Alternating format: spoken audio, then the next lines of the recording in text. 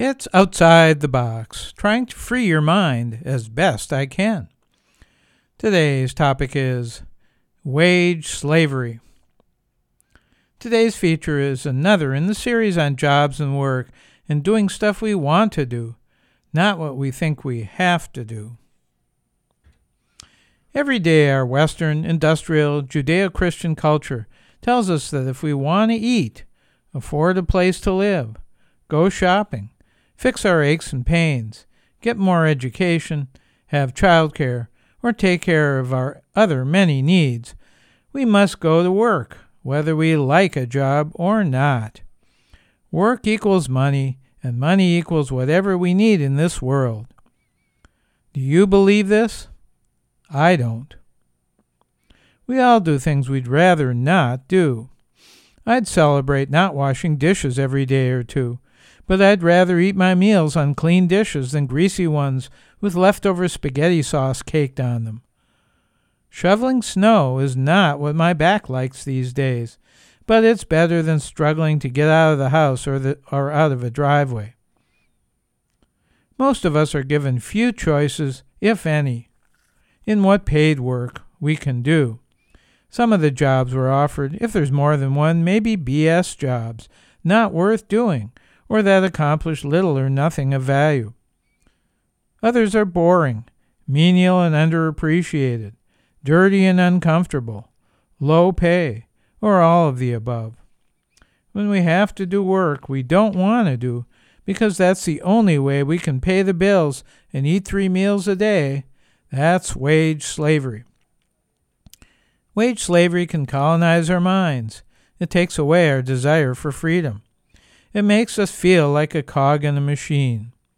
It causes stress that often takes the form of domestic violence, addictions, crime, loss of self-esteem, physical and mental illness, daily humiliations, economic insecurity, and other problems. Much of our educational system is designed to prepare people for wage slavery, not for the fun of learning. It's not as bad as what African Americans had to face as chattel slaves. They were completely owned by the so-called master. Almost nothing about their lives was their own. They weren't voluntarily selling their labor to an employer. Even after the Civil War, most were caught in a web of debt and racism that was much worse than most of us face now.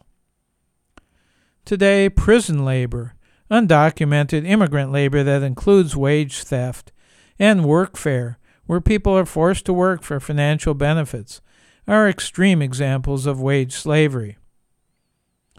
However, many jobs can be a form of wage slavery, even though employers and workers themselves rarely use this term.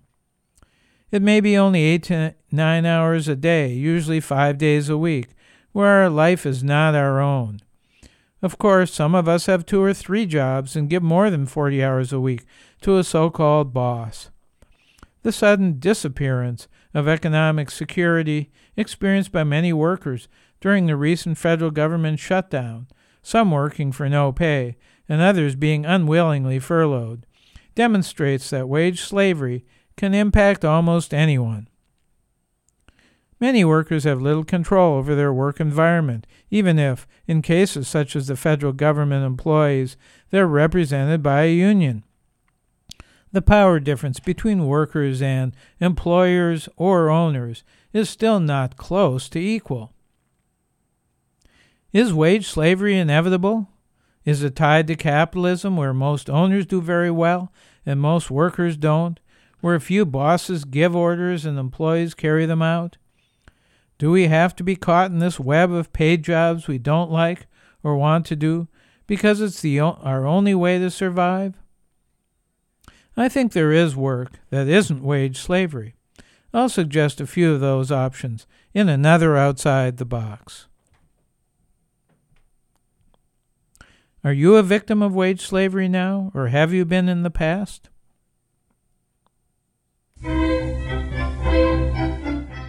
I'm Larry Dansinger, very lucky to have found work that I loved, and I even got paid for it.